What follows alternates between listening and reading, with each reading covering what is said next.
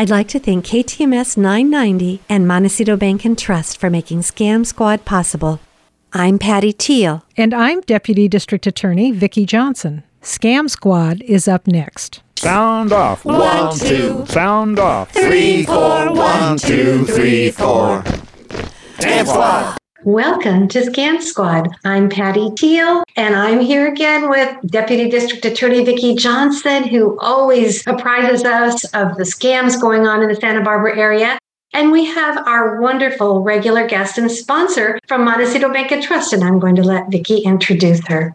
Hi, Patty. We're always happy to have Sean Dyer back. Sean is the Assistant Vice President and Senior Fraud Specialist for Montecito Bank and Trust. And she is on the front lines. So it's always good to find out what's going on and be apprised of what scams are targeting our community these days. So welcome, Sean. Thank you. Tell us what's up. What are you seeing at the bank?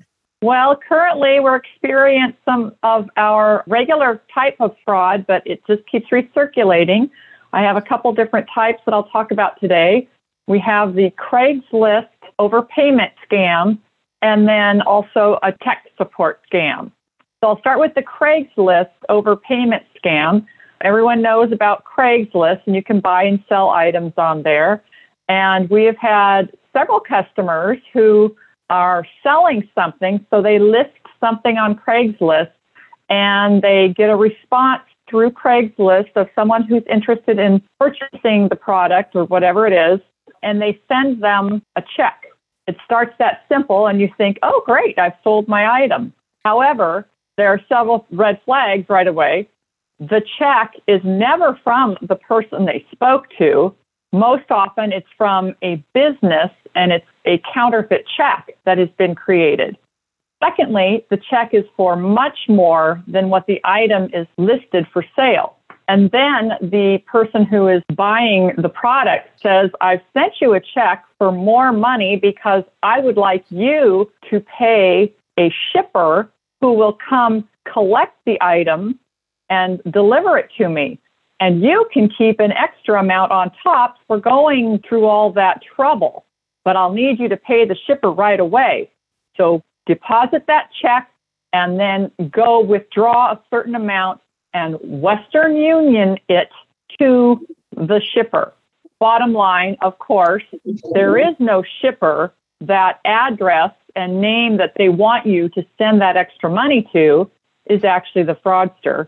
2, the check that you received is counterfeit, stolen, altered, whatever. It's not a valid check, and it will be returned and debited from your account, and that's usually long after the fraudsters are gone. No one's buying anything. So whatever you're trying to sell, you still have that product.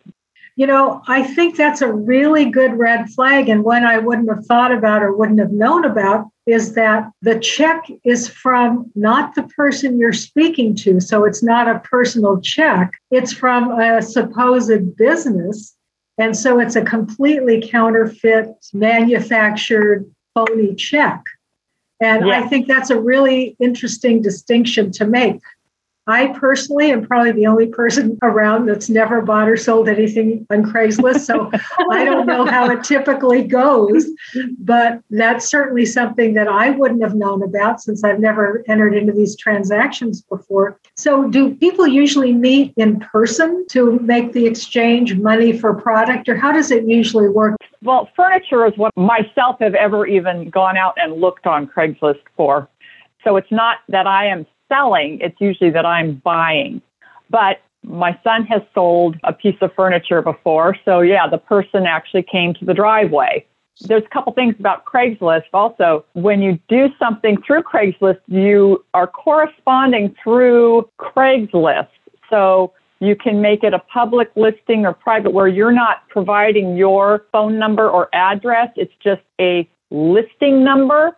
And you communicate that way. Another red flag is the fraudsters will quickly try to get you outside of the Craigslist thread so that Craigslist can't track any of it. So they'll say, hey, call me on my phone or text me at this or email me at my own personal thing so that they get you away from Craigslist. Because, of course, Craigslist also all over it says, beware of scams, beware of scams. So the fraudsters are really good at trying to get you off of that so that's not top of mind. Right. And I forgot one more. Besides the check being from some business, the letter, the envelope, because these checks usually arrive via FedEx or overnight, the return address is also a different person or business. So you really have the name on the envelope, a different name on the check, and a third name of who you're doing business with.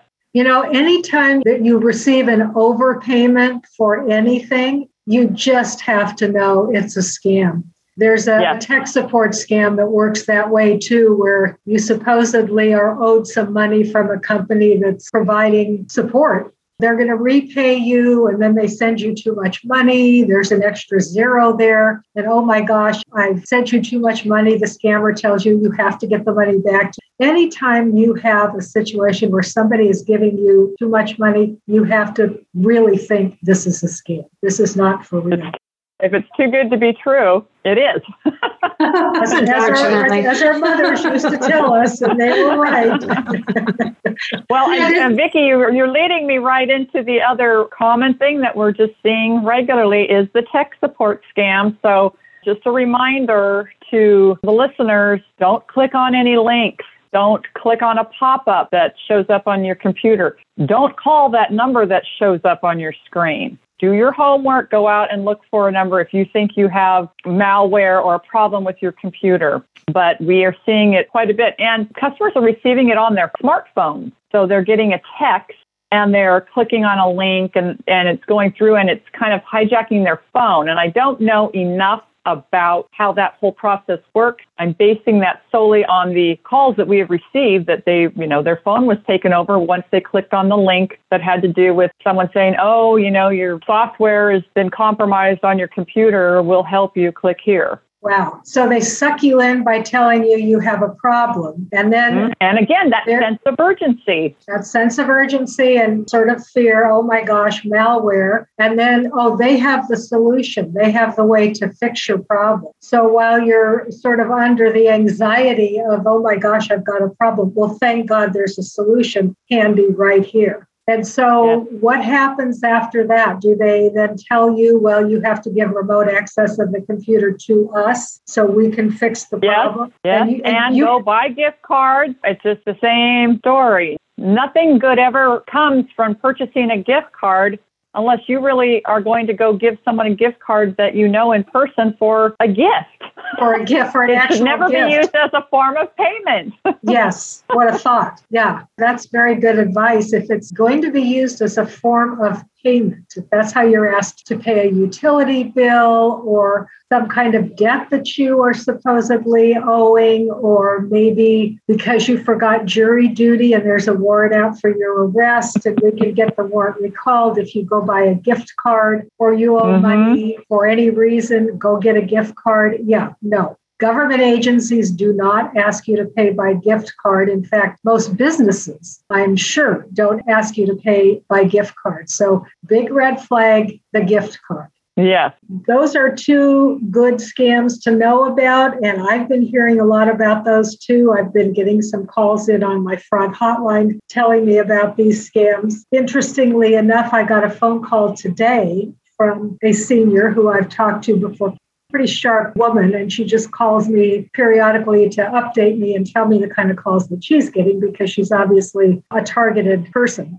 And she said she got a call from supposedly PayPal telling her that she owed some money to PayPal for a continued service that she had signed up for. She told me that she had PayPal 15 years ago, canceled the service, and there was no way that she owed them any money for a continued service, a continued bill that she'd signed up for. But thankfully, she was sharp enough to realize that these were scammers, and she didn't immediately go to the number that they gave her to call if there was a problem. Call this number. She said, no, there's no problem. I already know I never signed up for this service. And if I call the number, they're just going to use it to get information from me. So I said to her, well, good for you. Thank goodness you're sharp enough to have seen it.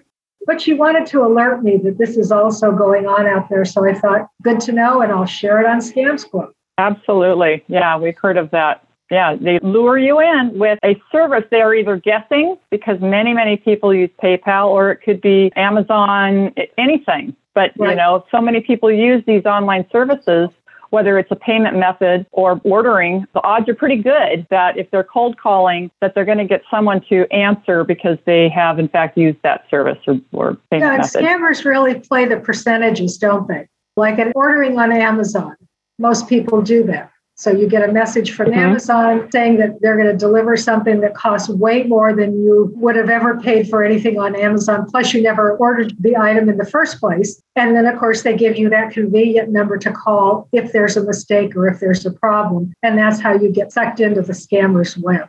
Well, anything else that you're seeing, Sean, or is that it for today? That's keeping us busy, that and the usual check fraud. So it's just never a dull moment. Never a dull moment. Yeah. Thank you so much. And we appreciate Montecito Bank and Trust and all they do to keep the community safe. Vicki, do we have good news today? We do. And Patty, because I really want to encourage people to report scams to the FBI, IC3.gov, or Federal Trade Commission, FTC.gov, I always like to tell stories about when scammers get caught.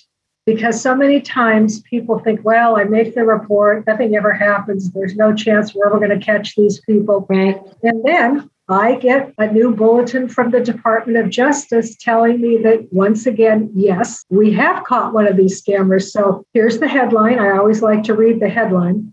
Convicted Bronx fraudster who fled to Ghana prior to serving sentence is extradited to the United States. So this fraudster was originally from Ghana. He was living in New York. He was a member of a criminal enterprise based in Ghana. And he and his co-conspirators were working the romance scams plus the business email compromise scams. They defrauded over 100 Americans and American businesses. They collected about $10 million through these scams. And thankfully, the FBI caught up with this fraudster from Ghana before he was able to flee the country.